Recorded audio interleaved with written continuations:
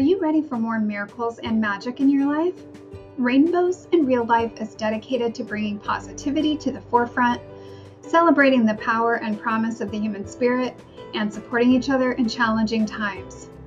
Together, we are finding ways to make the future bigger and brighter for all of us. We will be sharing stories of perseverance, possibility, and promise, and engaging with experts that are making a real difference in the world. Join us live on Facebook on Thursday evenings to engage in the conversation. We'd love to hear from you.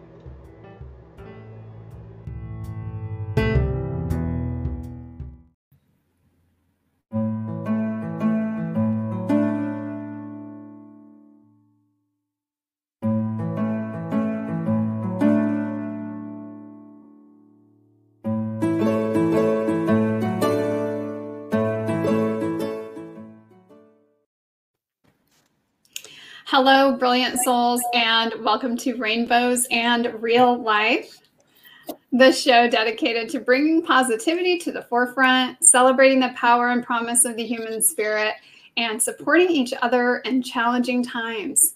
We believe when we join together, we all live better lives, and we are exploring ways we can do that in today's ever-changing world. I am Pamela Aubrey. I'm here with my amazing co-host, Christopher Rausch, the No Excuses Coach. What's up, and the incredible and amazing Daniel Bruce Levin. Whoa. Welcome. No, nothing I have to live up to on those words, right? Just wait. Just wait. I was just saying, we haven't even barely gotten started. This is my opportunity to say really nice things about you. So, visionary, author of The Mosaic, mentor, speaker, Daniel Bruce Levin, who after being ordained as a rabbi, left to spend 10 years as a monk in a monastery in the foothills of the Sierra Nevada mountains. From there, he transitioned to corporate head and the director of business development at Hay House, helping it grow from $3 million to over $100 million over the next 10 years. A rare blend of mystic and business guy and respected author and a storyteller. You believe our words create our stories and our stories create our life. Change the words and the whole story changes. So honored to have you here tonight. Thank you so much. Thank you so much for that kind introduction. I remember once when we were doing a conference, I set up some conferences for Hay House when I first came.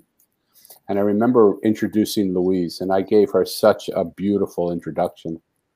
And she stood up on the stage and she said, "Oh, come on, Danny. Everybody in this room knows I'm just a bitch. Why do you want to leave me like this?" And I thought, oh my God, how inconsiderate of her at that moment. But now as I sit in her place, not in her place, I mean, I'm like in the, in the bleachers behind the walls, behind the stadium of where she would be. And people introduce me and they read my bio. I always want to just say to people, as pretty as that sounds, none of it really matters. Because here's what does matter.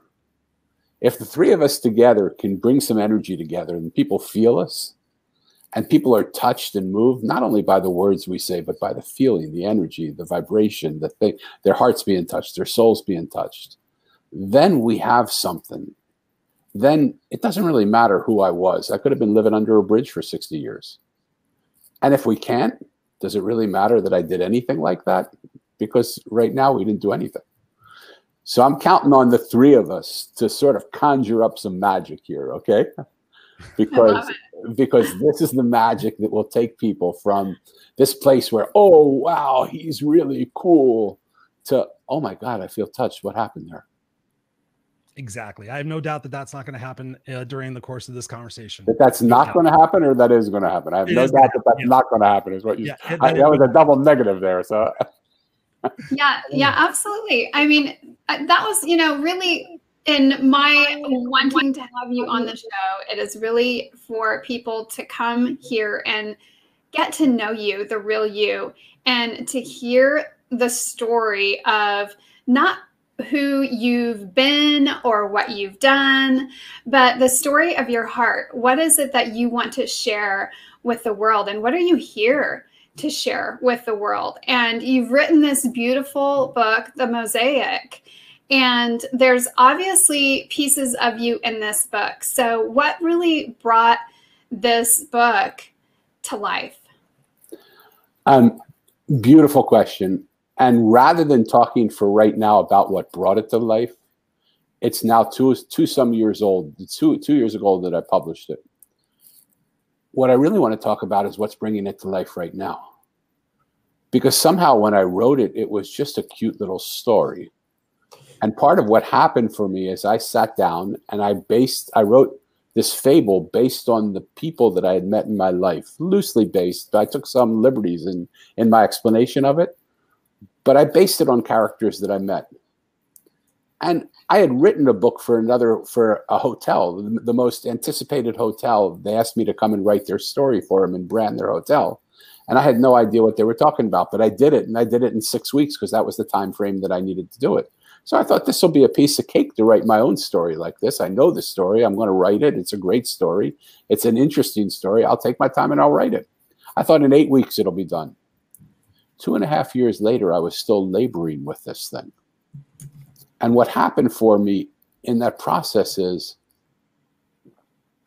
the characters came alive that I was creating. I wasn't talking to the real people that I based them on. I was talking to the characters that were now alive in their own right. And they literally came to me and they said, Danny, we can't let you write what you're trying to write because we don't want to say what you're trying to say to us. And I said, well, what do you mean? You're my characters. Don't I have the right to have you say what I want you to say? This is my story, my book, my thing. And they said, not anymore. You've breathed life into us. And now what we want you to do is listen to what we want to say and share what we want to say with people.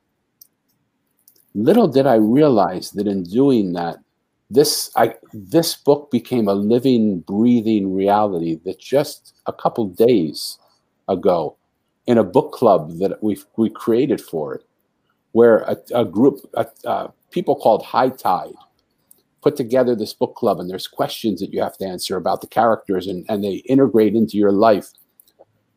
Everything that I thought I believed in, one of the principles of the Mosaic is nothing is as it seems. And I thought that was just nice, magical, interesting words. But what's happening for me right now in my life is that nothing is as it seems. All my life I've been put into this persona of being I was a wise guy when I was a kid, and somehow that turned into a wise man as I grew older. But that wise man has kept me from being just a good friend and a good husband and a good father and a good lover and a good everything, because I was always the monk on the hill. And so what's happening now is it's not something I ever wanted to be, but I somehow got cast. I got cast into it, and then I backed myself into that spotlight. And it felt comfortable to be the teacher I never wanted to be. But I didn't want to be that person. And so now I'm standing stripped of all that, because that's not who I am. Saying, what would it be like just to be a friend? What? There's a character in the book called The Trash Man. And the people in my book club said, so what can you give to the trash man that would let him take this away from you? There's a character called the Mirror Maker. And they said, when you look in the mirror and the mirror maker asks you, what does the mirror see? What does the mirror see instead of your stories that you keep telling yourself? What's the mirror trying to show you about who you are? And what it's showing me is not the person that I am. It's not the stories that I've built the foundations of my life on. Those are false stories. And so it's like the most beautiful, exciting moment of my life, but it's scary as hell, because I'm not who I thought I've been. Even though I haven't wanted to be that person, it's been comforting to be that. I don't want to keep talking because I feel like Christopher has a burning question already. I'm just like seriously just tripping out on how you're talking about this, because it's so exciting to think that, I had a friend of mine who wrote horror fiction, and he was just like, these characters, when you start really writing them, you start to really care about them. They start to develop personalities. He told me it bothered him to have to kill off a character in his book. He said it physically upset him to have to do this. And I was like, what? So I love how you're describing that. And the first thing that comes to mind as you're sharing that is, for me, in plainer and simpler terms, I think the ego. I think that once we can shed our ego and shed the false identities and the beliefs that we thought we were supposed to be accomplishing and doing and everything else, once we shed that and we just start acting incongruence with what our soul's purpose is to be here for. That's kind of what I'm feeling that you're talking about. Is that close? Okay. Yes, obvious. Yes. And look, everything in my life is black and white. I have a white wall with a black and white book on it. I wear a black shirt and I have a white beard and white hair, right? So and yet I don't live in a black and white world, but those are the colors that I'm drawn to. That's the way, when I talk, that's the way things sound. They sound like they're black or white. And so, yes, you're right that it's about the ego, but look, I've been spending 45 years dissolving my ego. I've been spending 45 years trying to find that fulcrum place where my ego has its place to play, and it also knows where to surrender. So it isn't just like this, and I don't mean this in any way disrespectfully, because I'm not, 45 years is nothing. I'm a newbie still. But it's not this newbie place of like, well, boy, I got to surrender my ego right now. It's the fact that I thought I had done all of that. I thought I had given that stuff up. I thought I was pretty secure in where I was. I thought my messaging and my purpose was pretty spot on. But I thought wrong. And it's just another story that I've told myself, that I've told myself so many times over and over and over and over and over again, that I started to believe it was true. But it isn't true. And so what is the scariest part of that for you? That the ground that I'm walking on is no longer solid. That the building that I am standing in doesn't have a foundation to it anymore. That who I think I am is not who I am. And so let's talk about it in terms of the book, because maybe it'll be easier for me. Maybe it'll give me some comfort to come to one of my characters, because I'm very uncomfortable, as you can feel now, because I'm normally very secure in what I'm going to say. I know my messaging. I know I've got it all. I'm very uncomfortable right now. That's good. Of course it is. That's a great place to be. Honestly, you're in a safe spot to do it. So why not be uncomfortable? That's beautiful. Thank you. And I appreciate that. And you have no idea how much I appreciate that. Yeah. And especially from you, because I know Pamela a little bit and I feel comfortable with her. But for you to say that to me, I love you, brother, already. And I thank you. Thank you. No, you're welcome. You're in a good spot. You're with the right people. So Mo is walking through the town, and all the shops in the town are closed except for one shop. And he walks in and there's nobody in the shop. And he walks in and there's nobody even tending to the shop. But it's the only shop that's lit up. And he thinks to himself, should I call out and say, I'm here? Is anybody here? Can I come in the store? Because he doesn't want to be rude and just walk into a place where he's not welcome. And he says, but why? Why bother them? I'm walking through on a journey. It's not like I'm going to buy something. And the shop's a mirror shop. So he's not like, I'm not going to buy a big mirror. So I'd let them, if they're doing what they're doing, let them do it. I'll just walk around. And if I offend them, we'll deal with it then. Let me just walk around and see what I see. And he's walking around this mirror store. And it's the most confusing thing he's ever seen, because as he looks at something, he doesn't know if he's seeing it or if he's seeing a reflection of it. And he doesn't really know what he's seeing. And he comes upon a mirror that's unlike any mirror he's ever seen. The frame is exquisite, and the mirror itself is made of brass. And he's never seen a mirror made of brass, but the brass is polished so beautifully that it reflects, and the mirror maker knows this mirror is special, and she's taken a light and directly highlighted the mirror with that light. So now that translucent bronze glow, now suddenly he sees himself in it. And suddenly the mirror maker appears, and she says to him, so I see you found a mirror you like, Mo. And he says, how do you know my name? And she said, oh, there's strange things that happen in this world, Mo. The wise one told me years and years and years ago that you would be coming to my shop, and I didn't know whether to believe him or not. I've waited a long time for you to be here, but tell me why you like this mirror. And he said, this mirror is not like any mirror I've ever seen. It's like, who's ever seen a mirror made of bronze? And before you even came, it was talking to me. The mirror was actually speaking to me. And she said, well, what did the mirror say? And the mirror told me that I could trust you, just, Christopher, like you told me I could trust you in this room. It said, you can trust me here. You can trust her. Speak to her. Because I didn't know if I could tell you the things that are going through in my head, what's going on. And so she said, so do you believe that you can trust me? No. Do you believe the mirror? And he said, yes, of course I do. And she said, so what does the mirror see? And he looked in the mirror and he said, basically, what he sees in the mirror.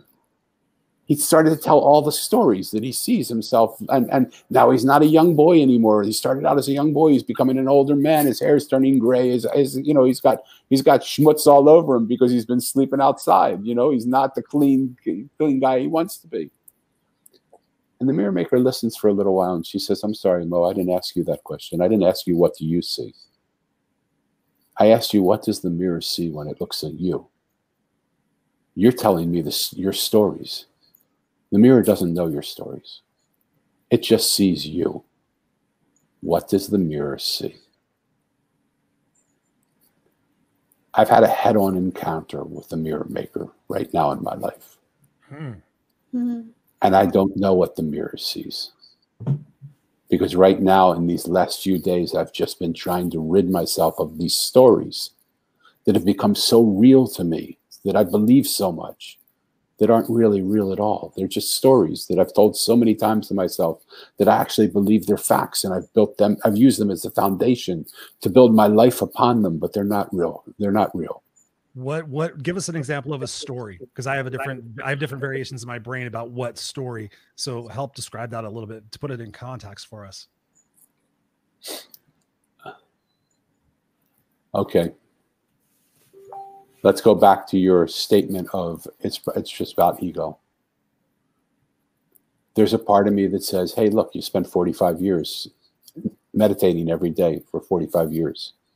Some of that time you've been in a monastery and you meditated 18 hours a day, 12 hours a day, 15 hours a day.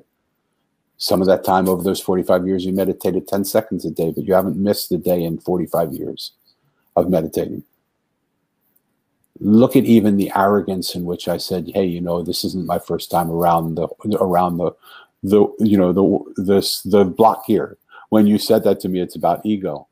All that stuff presumes that I'm somebody other than I am, which is just another bozo on the bus. And I always talk about this, the beauty of this Zen mind, beginner's mind, of that mind that does something for the millionth time over and over and over again. And it's as if he's never done it before. And you're doing it this time new and fresh, like it's something completely new to you, even though you've done it a million times. But I don't know that I've done that in a long time anymore. I used to do it more. And what would happen if I got off of the pedestal that either people put me on or I back myself into and stand up on? You know, I always try, if I see someone putting me on, I say, oh, come on, just like I did in the introduction. Come on, I'm just, you know, another bozo on the bus, okay? But neither the pedestal nor the bozo is who I really am. What if I had the courage to just know who I am? And I'm not sure I do that anymore. Those stories have been so embedded in me. Even in the way I'm speaking now, I watch myself. I'm speaking as somebody who knows something. Right. So if you were one word, what one word would you be? If you thought about yourself in your totality, soul, mind, body, spirit, everything, what's the one word that you would say you are? Listener. I was thinking love, because I think we're all love. And I think when you kind of pick everything down, all the divisiveness and everything that's going on in the world today, and you really choose to see that we're all love, we're all part of that bigger ocean. For me, at least, allows me empathy to understand that everybody's journey is going to be a little bit different. And those awakenings, those moments that you're having where you're like, wait a minute, you know, I've been having some of those myself over the last year. And rather than fight them and like question them, I'm just kind of like going with them. I'm like, okay, that's a new chapter in my life, and I'm gonna flow with it. But that's what helps me, is just thinking about, okay, I'm love, and everything else is an experience. It's a moment. So the question that comes to me then is, what is the mirror?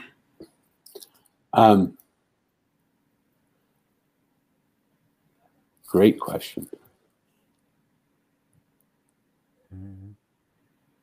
I got an idea. Share it with me. I can tell you what I think, but I can't tell you what I know. The mirror, up until the moment that you asked me the question, was the perception of how I see myself in the world.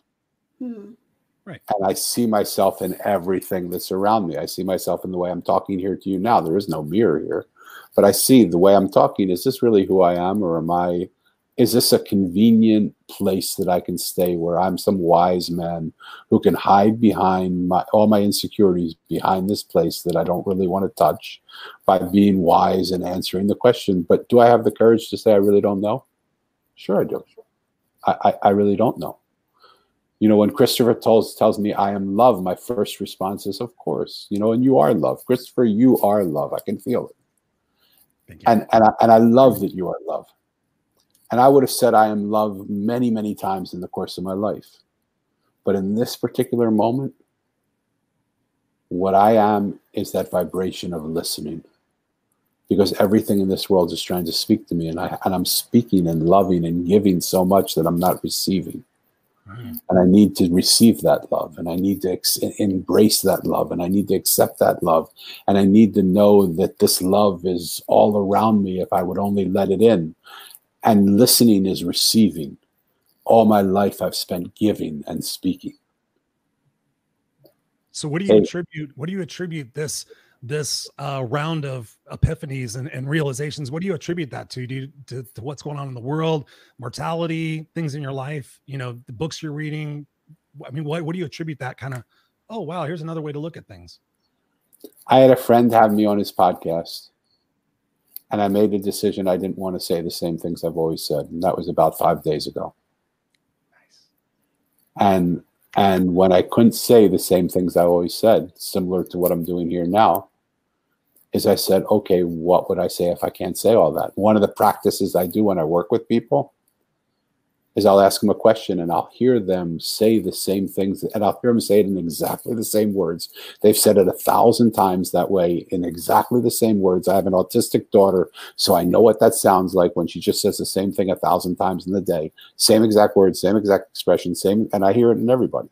I hear the autism of the world speaking all the time. And I'm autistic too. I say the same stories the same way and using the same words. And I said, okay, and I'll say to people, slide that to the right. You can't use that story, those words, that thing anymore. How do you answer now? And people are perplexed. And I didn't understand it. I'm perplexed. All I can say is, hey, I'm not really sure. What I think the mirror is the way I see myself. Right now, the mirror might be Christopher. Right now, the mirror might be you, Pamela. Right now, the mirror may be me looking at myself saying, what in the hell is this guy saying? Is this really true? How true are you in this moment to what you believe? Right. How true am I? Do you think of the mirror as the soul? Like your soul is looking into the mirror and telling you, the human brain, who you are, who you've been on the journey, like trying to really speak to you. I know that's kind of a weird way of saying it, but I'm learning about all the soul stuff and how we get detached from it. And do you think it's anything like that related? I don't think it's as divided as you think it, as you're presenting it right now. I don't think there's a difference between our soul and our body. You know, I've played the soul game for 45 years, but in doing that, I've neglected the body game. And one of the big questions that I'm looking at, I mean, I used to be a weightlifter. I used to go into the gym. I weighed 165 pounds. I bench pressed 345 pounds. I ran 48 miles a week, and we ran marathons together and ultra marathons. And then I hurt myself, and then I couldn't go to the gym. And then I decided, what the heck am I doing this for? Like, I'm not going to be able to take this body with me. Why is it so important, this body? Like, forget about the body. And I heard a story that someone told me, and this is a story I've repeated before, so I'm going to try and say it differently.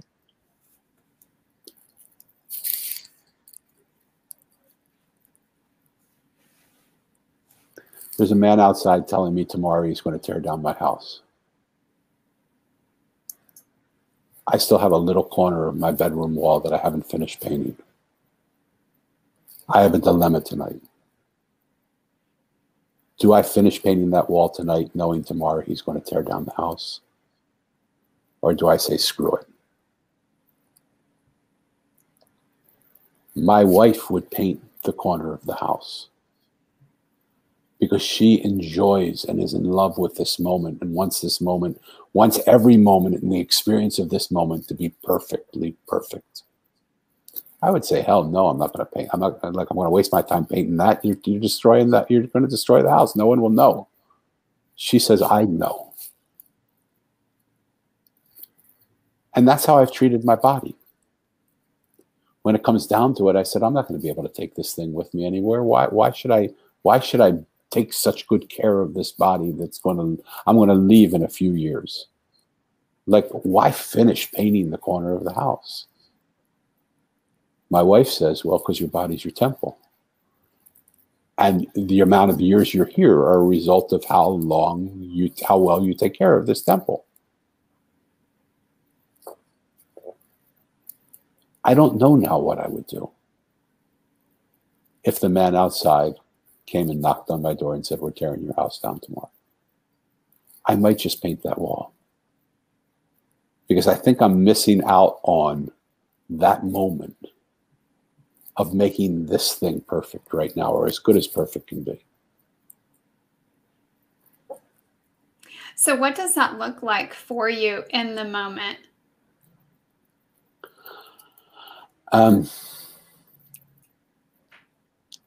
It's funny, we've been talking about a mirror. So I spend so much of my time working with people, on people, for people, allowing them to feel my energy and changing through my energy and doing that. I can't say that I don't spend any time working on myself. I spend a lot of time working on myself. But they're big areas that I haven't worked on. I have pain all through my body. I have a body that's overweight.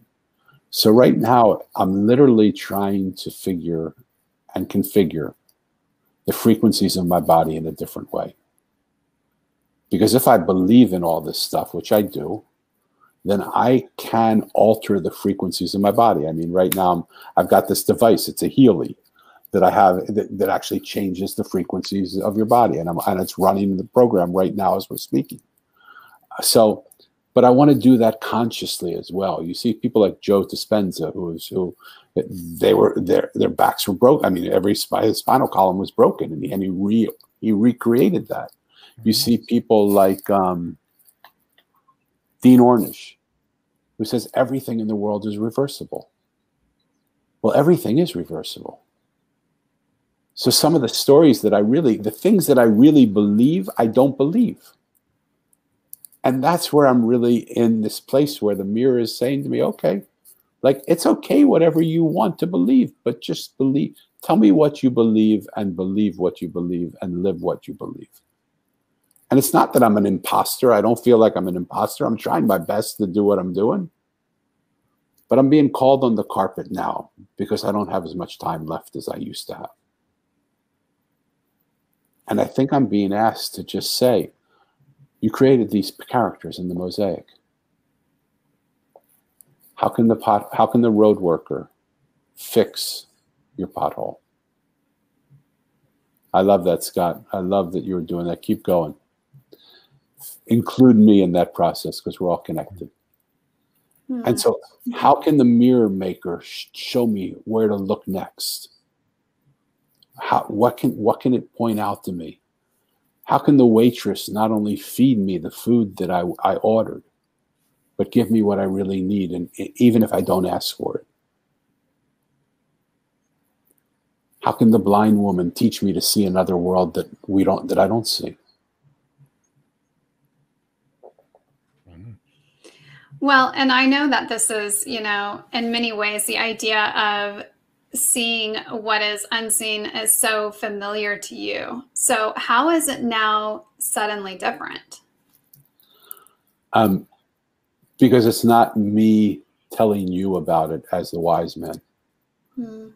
It's you telling me about it as the fool.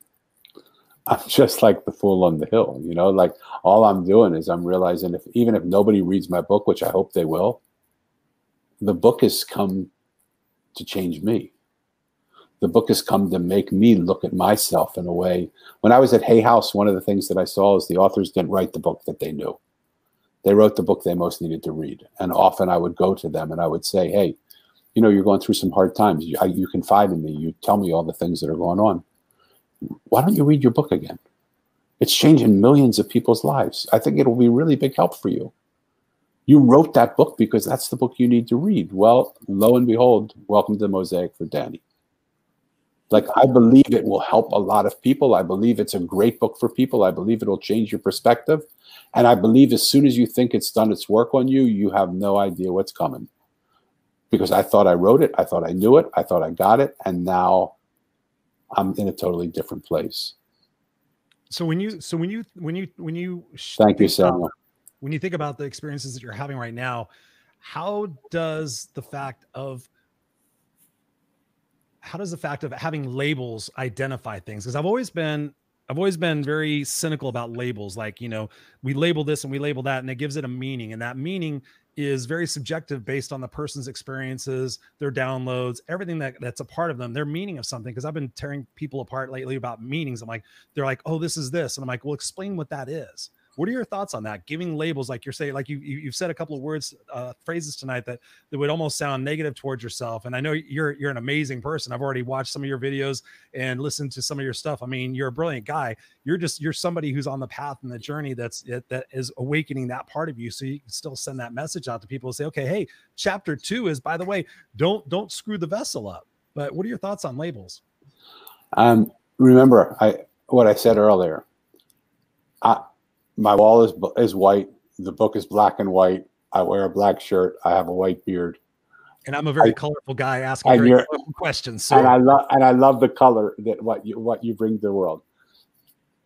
I live in a black and white reality. That's what comforts me. I was raised in a black and white reality. I went to seminary, and the Rebbe would walk me into a room that was perfectly remodeled. And he said, I want you to find 10 things that are wrong in this room in 30 seconds. And I said, it's perfect. It's a perfect room. He said, go. And if I couldn't find it, he said, take 30 more seconds. And I had to find 10 things wrong in 30 seconds. Because he said, if you don't know what's wrong, you won't be able to fix things when they're broke, when you walk into a place. For walking into a corporation, that's a great talent to have. You can immediately see where the holes are in a corporation, and you can do it. Living day to day with people is not a great quality to have. Because I don't want to see the 10 things that are wrong with you. I want to see the things that are right with you. I'm a real person. If I had something to write on my tombstone, if I don't get burned, you know, not that someone's going to burn me, but that I might just not be in a tombstone, I might just go up in ash. I think I would like it to say he was real. You're going to find millions of things in the things I say that are not quite right, because I'm not quite right. None of us are. And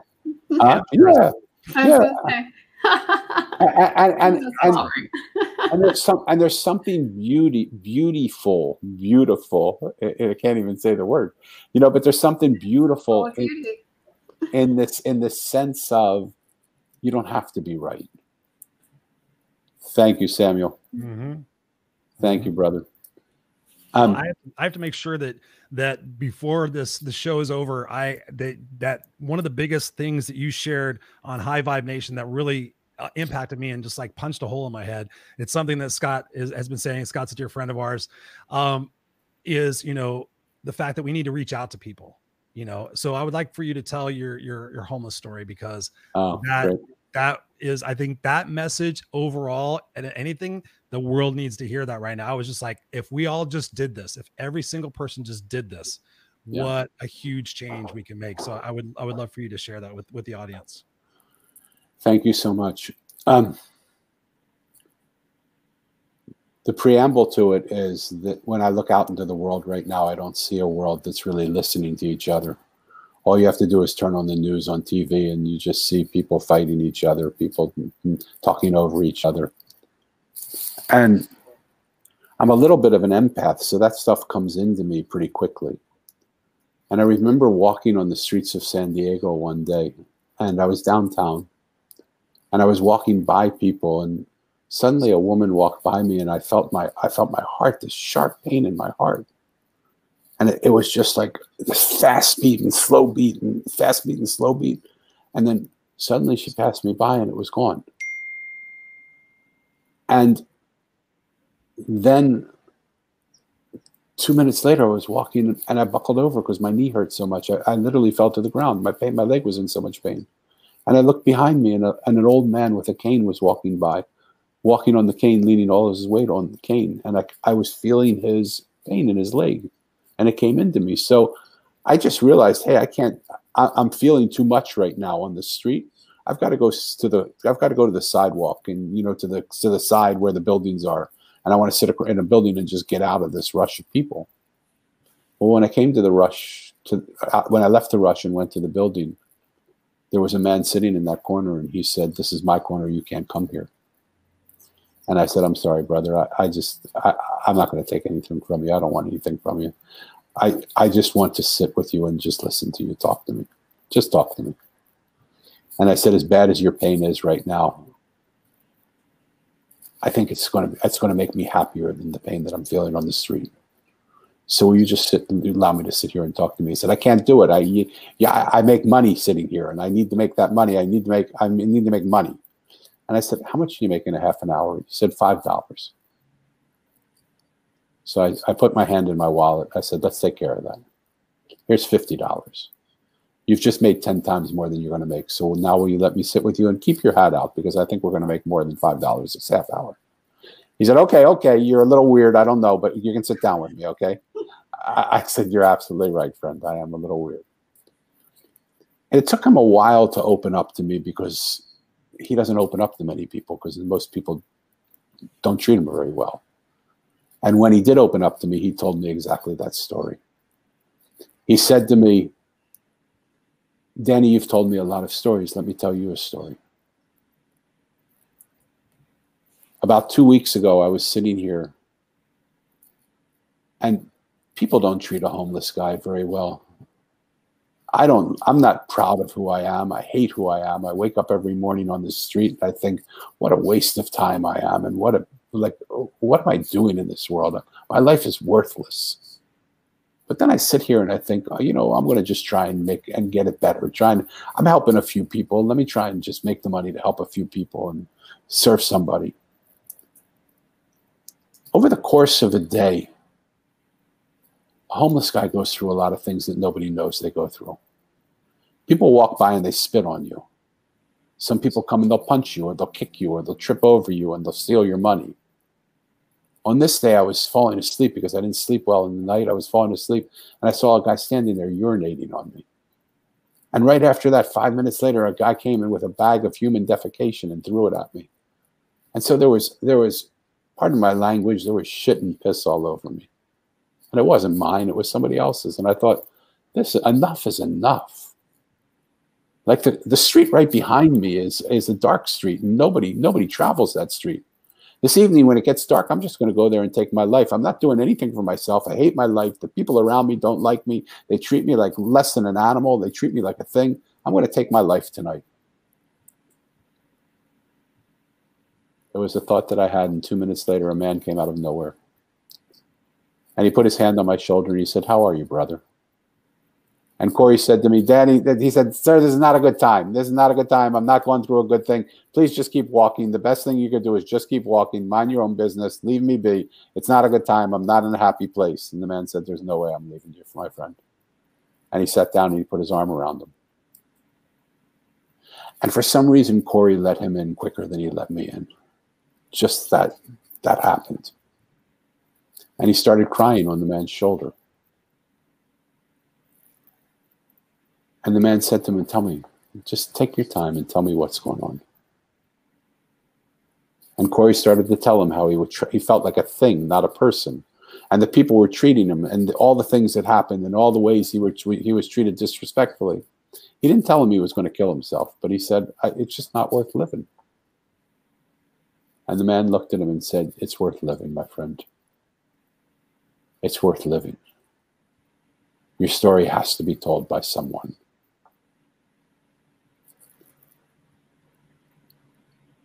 Corey said to me, "It only took 10 minutes for that conversation to happen, Danny. But here was a man in a three-piece suit that was sitting with a worthless human being. And he gave me the time and energy that made me feel like I was worth something. He told me my story needed to be told. I have no idea how I'll tell my story. But I didn't kill myself that day because I've been thinking, how will I get my story told? How will I tell my story? I wish he would have come again because I would like to thank him because that day he saved my life. I didn't take my life that day. I'm still here for you. Well, I've gone back to that corner several times to try and find Corey. Because I wanted to tell him that the way he's going to tell his story is through me. I've told his story now to millions and millions of people. And the invitation that he gave to people is, if you would do what that man did, 10 minutes out of the course of a lifetime is not enough, is not a lot to ask of somebody.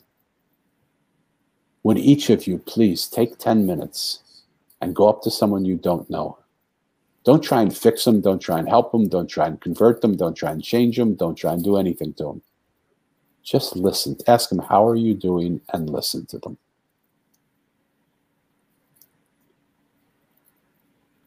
I wish I could tell Corey that he's changed millions of people's lives, because now there's a revolution of people that are going and doing that.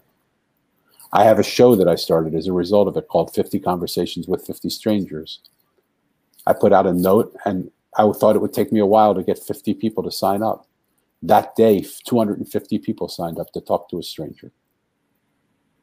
All of those people have heard that story and are telling that story and are doing that now.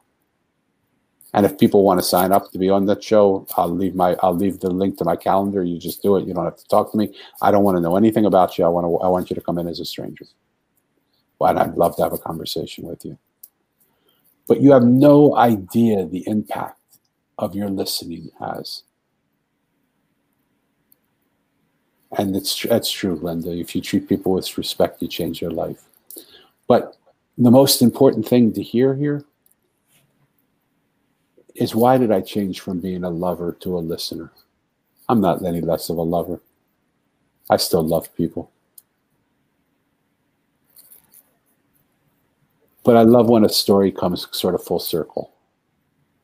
Because a lover is what the wise man does. The lover loves people and takes care of people and helps people. I was the great white knight for a long time.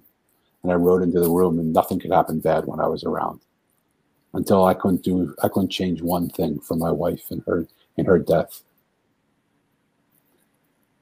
And now I just want to be a listener. I want to just be there for you to tell me what you need and what you want. And I may be able to help you, I may not. But I promise you, I'll listen to you, and I will love you, and I will never judge you. I will love and accept you. I will listen to you so that you know you're heard. I will acknowledge what you're saying and validate you for saying it. Because I know now how important that is for me. Because a lot of this change that happened didn't come from clouds opening up and things happening and my soul speaking to me and all that. It came from a few people that I did that for, saying to me, I want to turn the table on you. Let's do that for you. What is it you really want to say right now? What can we really hear? And they brought my own story back to me and said, what would the wise one say to you now? What would the homeless guy say? What would the street worker say? What would the juice man say? What would the traveler tell you right now? Please don't get the book because it puts money in my pocket. I could care less. The amount of money it puts in my pocket is great. I love it, but it's not the reason why I'm doing it. Please get a copy of the book just so you get a chance to experience these characters, and what you'll realize over time, these were just a few of the characters. Every person you meet on the street could be in your book called The Mosaic, because you are a part of a mosaic. And a mosaic's different than a jigsaw puzzle. In a jigsaw puzzle, you fit right here in this place, and there's no other place for you but this place. In a mosaic, what's happening for me now is that my piece is being picked up and moved all over the place.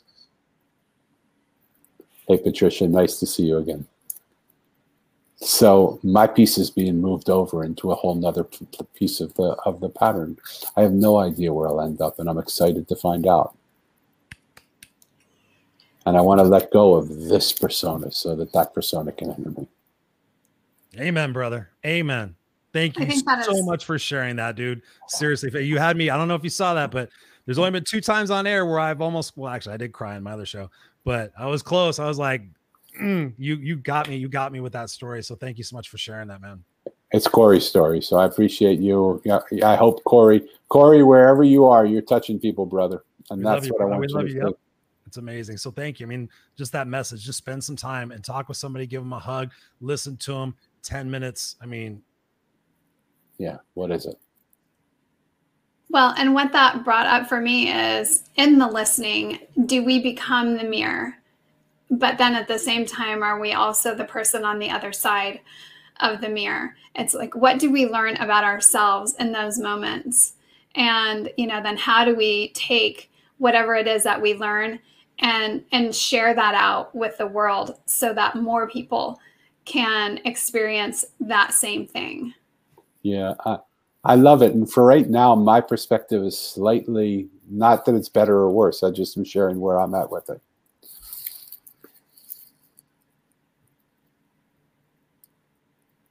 The uncomfortable shift that I'm being asked to make is what happens when you don't have to help somebody and be the messenger of good news to somebody. What happens if you could simply just listen to what people are saying and absorb? Just hold that space for someone to feel loved and accepted without having to then go and take the bugle and go, here's the message for today is, you know, that's what I've been doing my whole life. I've been riding that horse. I've been riding that horse in my suit of armor, but my suit of armor is getting old. I'm getting chafed from riding in this metal suit of armor. And I really just want to let go of the armor. And what would happen if I didn't have to be the messenger of good news? What would happen if I didn't have to always lift somebody up? I'm tired. Not because I don't want to lift people up. I'm tired because it's no longer who I am. Who I am is somebody who says to you, come into my arms and let me just hold you. Come into my arms and tell me anything you want to say. I had someone on the show yesterday. Oh my God. And I could feel her. She referenced her trauma. And I could feel her trauma. And I said, you know, I told you before you came on the show that I might ask you something, and you have every right to say I don't want to answer that. So this is that spot. Is this a moment where you're ready to share that trauma? Or a little piece of it with me? And she said, Danny, I have never told publicly the story that I'm about to tell you to anybody but my closest of friends and my family. I think maybe a handful of people knows this story, and I can't believe I'm going to say it to you right now because I feel comfortable here in this space and I trust you. What message could I bugle out that's more important than that? And it has nothing to do with anything I'm saying. Mm-hmm. It's that the space is there for somebody to feel comfortable enough. That's the shift that I'm trying to get. I'm trying to get away from this wise man who teaches when he hates teaching to this beautiful listening person who just says, come to me and let me hold you and hold me. And in coming together, something beautiful is going to happen when we connect to each other. Because I love you and you love me. And Christopher, yes, it's all about love. But I want you to know when you're in my arms and you're talking to me, I am so here with you. I'm hearing everything you say, and there's no judgment. There's no thought of how am I going to answer your question? What am I going to say next? I'm just completely 100% with you, available to you and with you. Yes. And what I'm seeing is people in that room, when they feel that, they drop off who they're not. Because there's no need to hold their armor up anymore. They feel safe. Mm. And suddenly a woman that I didn't even know existed 10 minutes before she came into the room is telling on live air a story that she hasn't told to anybody other than the closest friends. That is a traumatic, terrible, dark story. But in doing so, it made the purpose of her life so much more beautiful because she looked like a beautiful woman who had just lived a life of ease. And of course, she had a positive attitude. That's the way someone would have looked at it. But now knowing this part of her story, whoa, are you kidding me? Mm-hmm. To be where you are now, coming from there, how amazing. And I said there, I just want to do whatever I can to let people hear your story. I tell the stories of the people that nobody wants to listen to. Who wants to hear the story of a homeless man? Who wants to hear the story of a developmentally delayed kid? Me. Who wants to hear the story? Yeah, you and me are brothers. That's fine. All right. But nobody's aching to hear those stories. They're all looking for who's going to make them better. And how can I show you how big I am and how important I am? I want to be, how can I show you how there's nothing that I am? I am here as a receptacle for you. Beautiful. And if I can hold that space for you and love you, there's my purpose now. That is so beautiful. So if you had a microphone to the entire world right now, and given what you've said and given what you shared and given what you're going through and given what you anticipate about the journey being, relaxed and embracing it and enjoying this next part of your journey, what would you say to people and they're listening right now, got COVID going on, all the different stuff. What would you say to people right now to give them that sense of ease that everything is going to be okay? And whether the journey is challenging or not, that it's all going to work out and it's going to be for your benefit as you learn to discover yourself and love yourself and to be free of the ego and everything else. What would you say to people? Curious from your heart.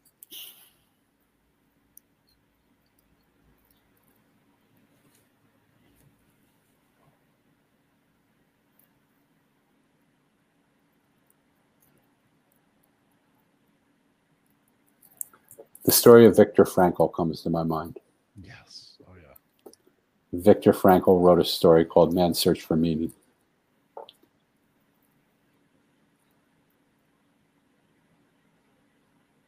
I so do not want to belittle the tragedy of COVID.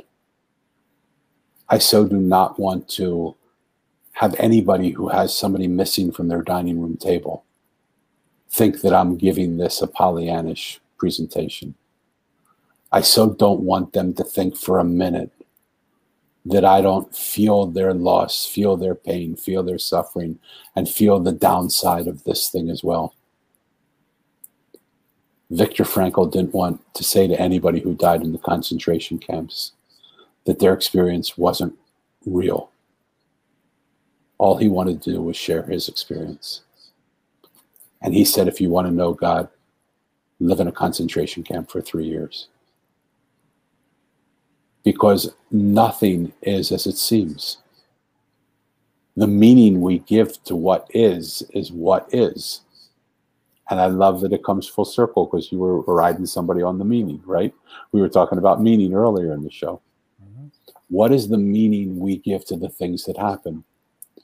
For me, who tends to want to go inside anyway, the fact that I couldn't go outside was just like a revelation. I thought, wow, here I am. I'm back in my monastery. I'm secluded. I'm isolated. I don't have to do anything. I don't have to go out. I can sit in my chair and I can just meditate. And I thought COVID was a gift from heaven.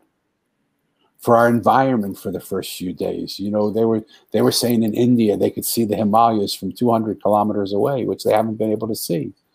Their fish were appearing in waters in Italy that hadn't been there for years.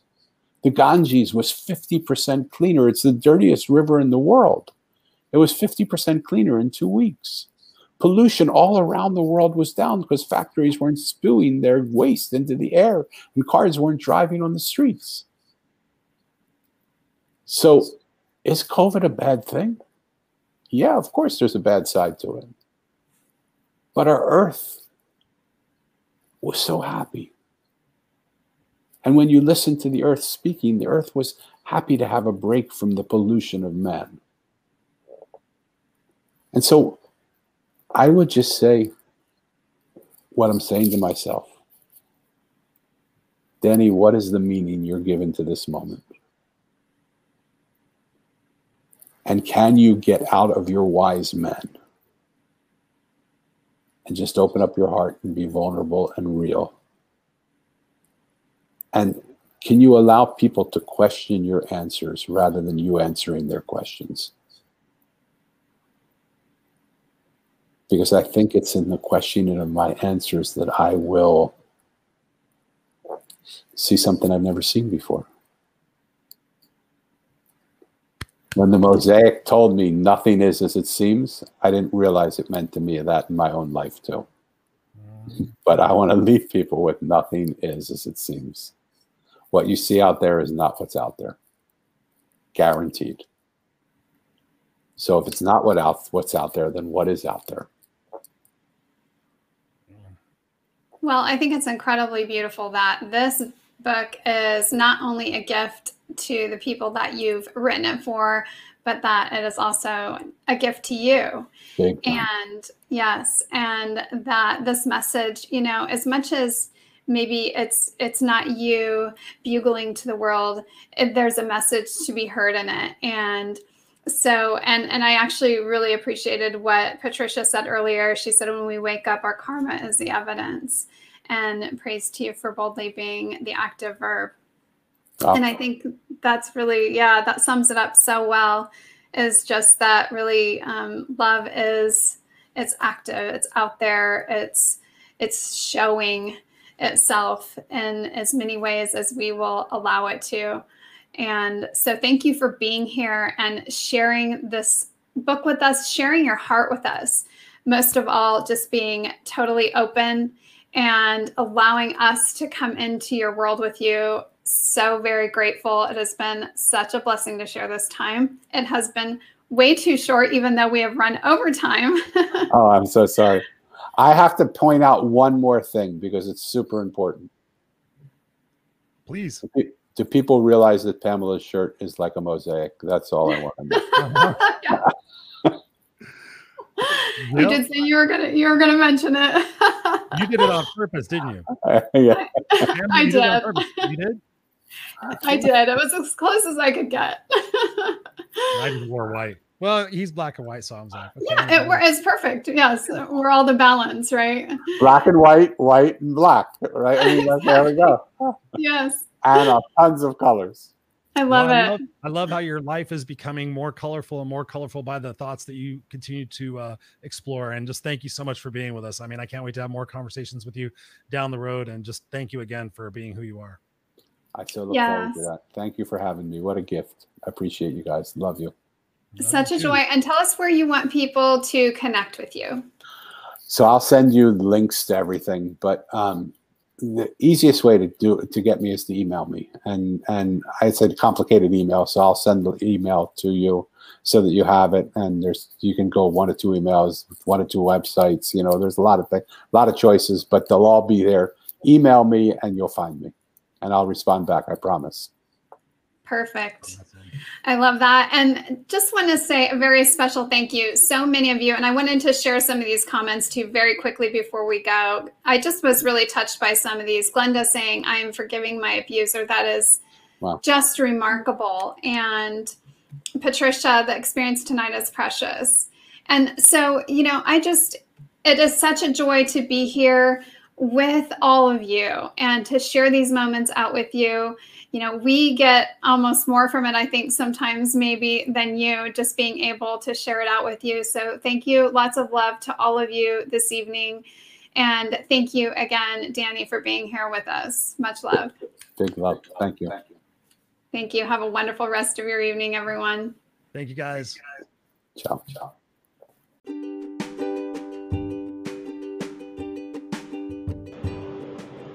We want to thank you for listening today. We know you have many choices for content, and we are grateful you chose us. You can always find more of our episodes at the Energy Healing Network on YouTube. Please do make sure to subscribe to the channel so you can easily find more episodes or watch when we go live. Thank you again for listening and sharing these messages with others who you wish to encourage and uplift.